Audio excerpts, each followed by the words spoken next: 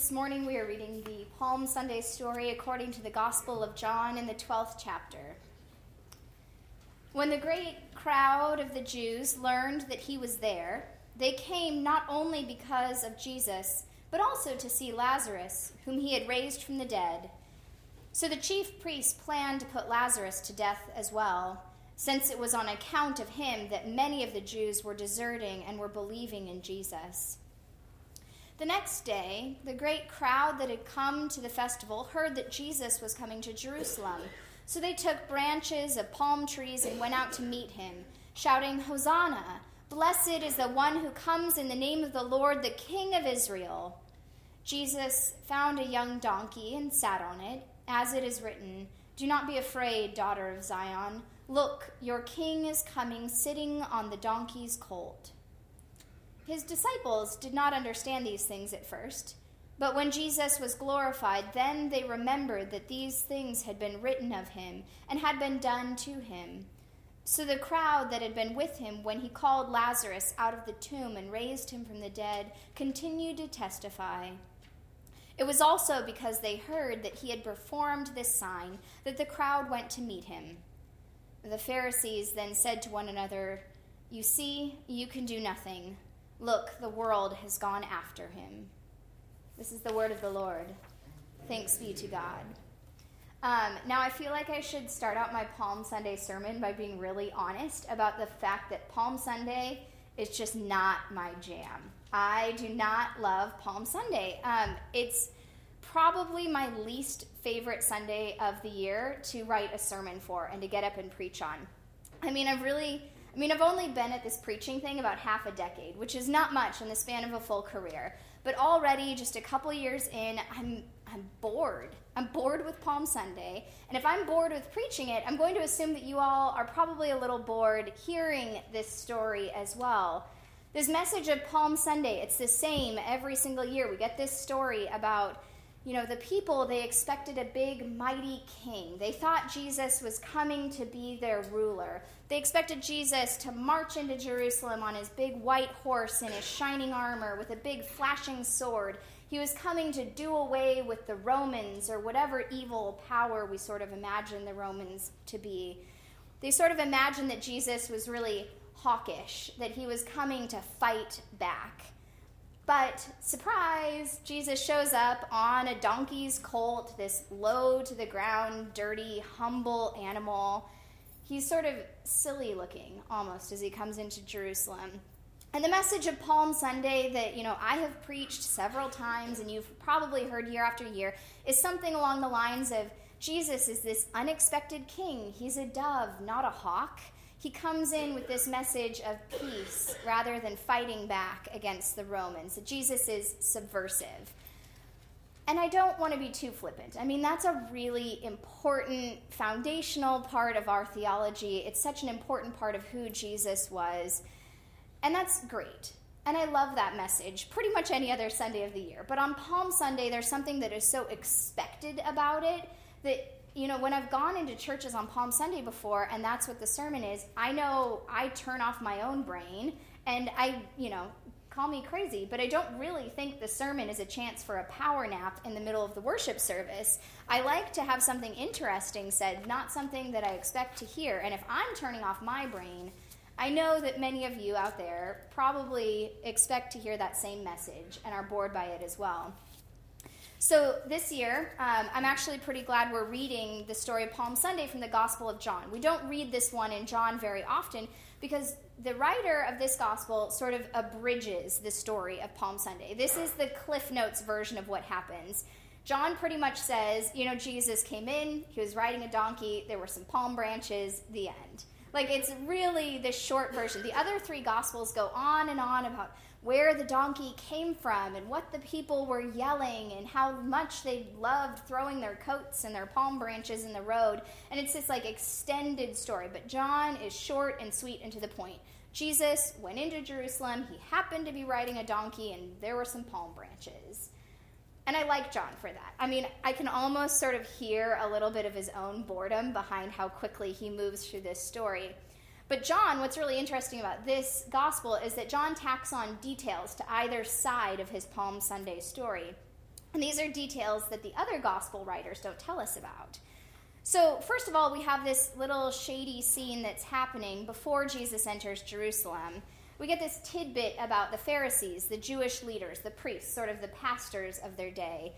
And they've heard and they have seen all of these crowds that are amassing whenever Jesus comes to town. And these people are amassing not just to see Jesus, but now also to see Lazarus, who Jesus has raised from the dead. And they're getting afraid of these crowds, and they start plotting to put both Jesus and Lazarus to death, which is sort of a detail we don't hear about too often. And this might seem kind of strange to us because, these leaders, although they sometimes get kind of a bad rap in the Bible, they really weren't bad people.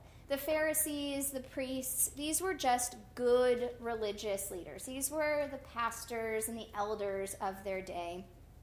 And so really, we should hear this and we should wonder, why were these good Jewish leaders plotting to kill two good Jewish boys? I mean, it doesn't make a lot of sense. Jesus and Lazarus aren't the enemies of the Jewish people here. If there is an enemy here, it's the Romans who had come in and occupied the land. So, it sort of makes me wonder, why are the leaders doing this?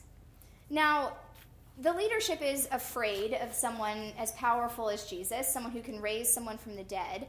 But really what they're more afraid of here are the crowds. Because wherever Jesus went, crowds tended to follow. Because people like a guy who can raise someone from the dead.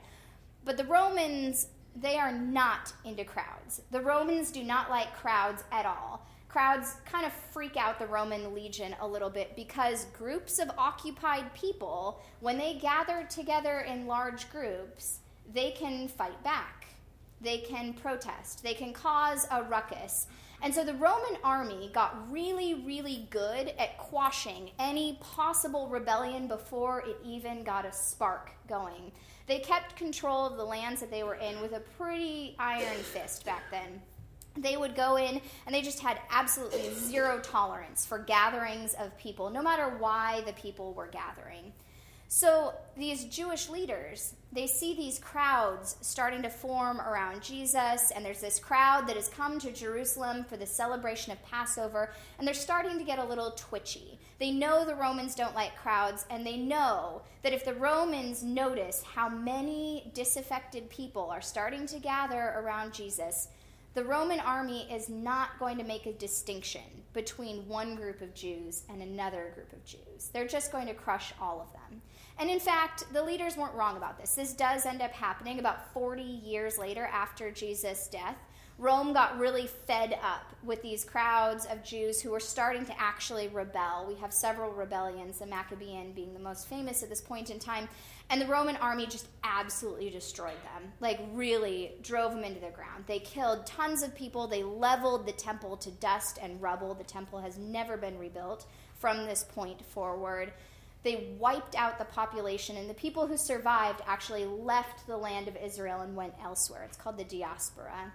So the Romans were not messing around, and the Jewish leaders had some right to be afraid of these crowds. So these Pharisees get together and they say to themselves, it's probably better that we get rid of Jesus and Lazarus, these two instigators. But let's make an example of them. And then maybe the Roman army won't come and crush us. Maybe the Roman army won't destroy all of our people. If we get rid of Jesus, we'll get rid of these crowds and we can save most of the people. So that was part of the reasoning. Part of it was also that Jesus just made these leaders profoundly uncomfortable. They didn't know what to do with him. So it kind of made me think this week, and this is a bit of a silly example, but I think it resonates a bit. On social media, like Facebook or Twitter, Instagram, or any of these sites where people have a version of themselves online, there's sort of unwritten rules about how we interact with each other on social media and what is or isn't appropriate to put up there. So, it's totally appropriate to post a picture of your kids playing nicely with each other at the park, pushing each other on the swing, that's really cute.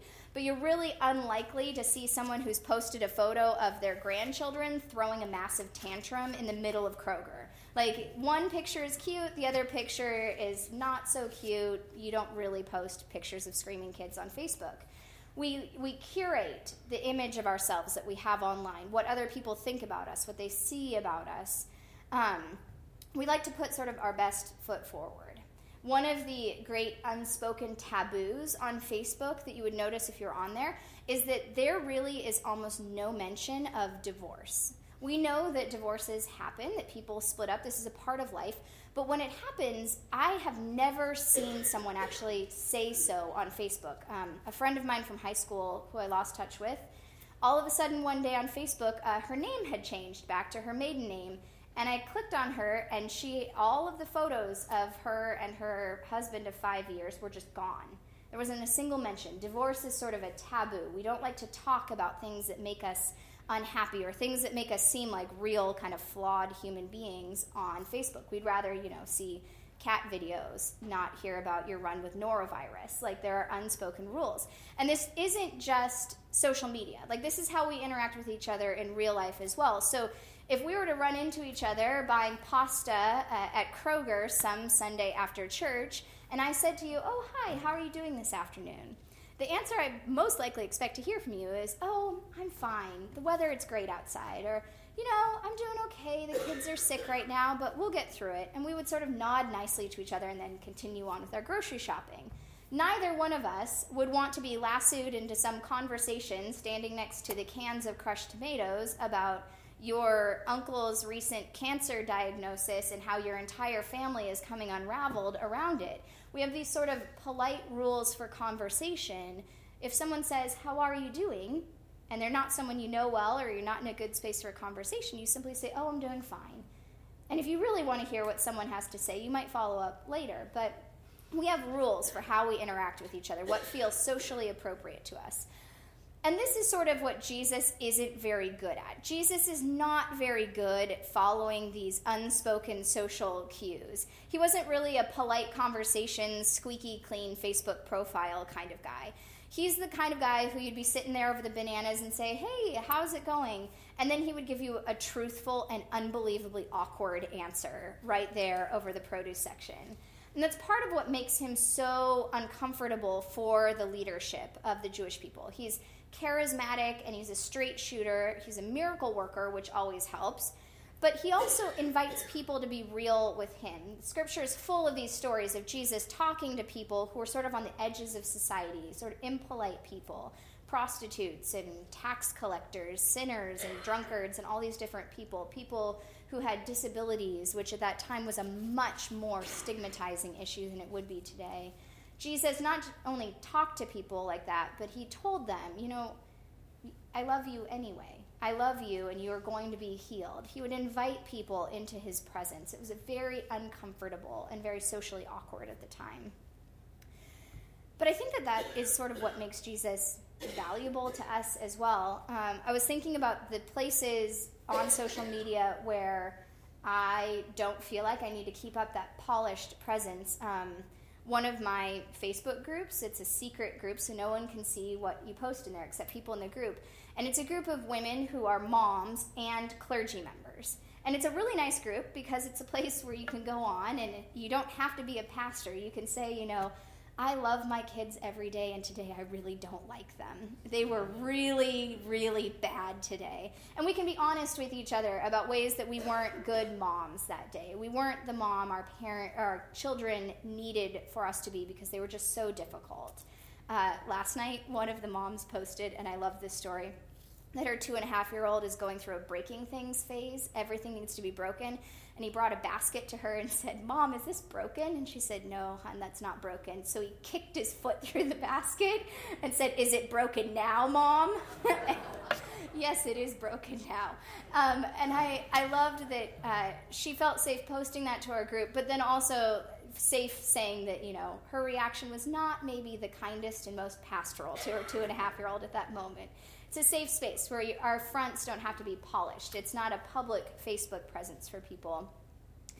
And I think that is something similar in some sense to what Jesus seems like in these stories to me, that Jesus doesn't have any patience for false piety or people pretending to be something that they're not. In fact, one of the most famous things Jesus says to the Pharisees in Scripture is that they are like whitewashed tombs. They look so presentable on the outside, but inside they're rotting and dirty and disgusting and full of death.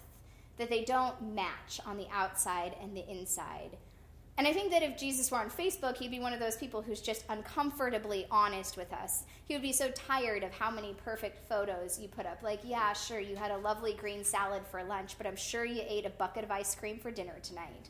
You know, that's sort of the Jesus we get here. And this is the Jesus we get on Palm Sunday in the book of John as well. This guy who's honest. He's just himself, who is known for simply loving people the way they were, and it's why crowds came out to meet him.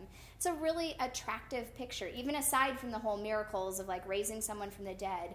It's an understandable reason for people to follow him. He seems real. He seems approachable. And this is the Jesus that if we read through the Gospel of John, you'll continue to experience throughout the story of Holy Week. This idea of Jesus who sits at a table sharing a meal with his friends, a Jesus who's just brokenhearted when Judas betrays him. Or this moment where he's in the garden and he knows what's coming for him, but he can't help but pray, just, God, take this away from me. I don't want to do this, but I will if you want me to. It's a really human prayer. And on the cross, I mean, this is sort of the place where Jesus becomes his most profoundly honest and human. If you read his last words and sort of take them out of Bible jargon and try to update them a bit, they start to sound really human. Like they're coming from the places of his deepest needs. Things like, I'm thirsty, or forgive them. Things like, I'm alone, and God, why have you left me here? And I love this image of Jesus that we see in the Gospel of John, that Jesus is just profoundly and relatably human, that he's honest about who he is. And I think that's worth our time and attention, to pay close attention to our reading this week, especially in Holy Week. So today on Palm Sunday, yes, let's certainly gather, let's continue to sing songs and welcome this unexpected king into Jerusalem. But also, let's remember to keep the very human and honest side of Jesus with us as we walk into Holy Week, this time of bread and wine and death and life and darkness and light and curtains torn apart. Let's keep an eye in these stories toward what is real and what is concrete and what is honest, even when it's very difficult to look at. And then I think in this Holy Week, let's give thanks to God for this gospel that tells us a story of a Savior who's honest about himself and who's honest about who we are and yet chooses to love us anyway. So thanks be to God. Amen.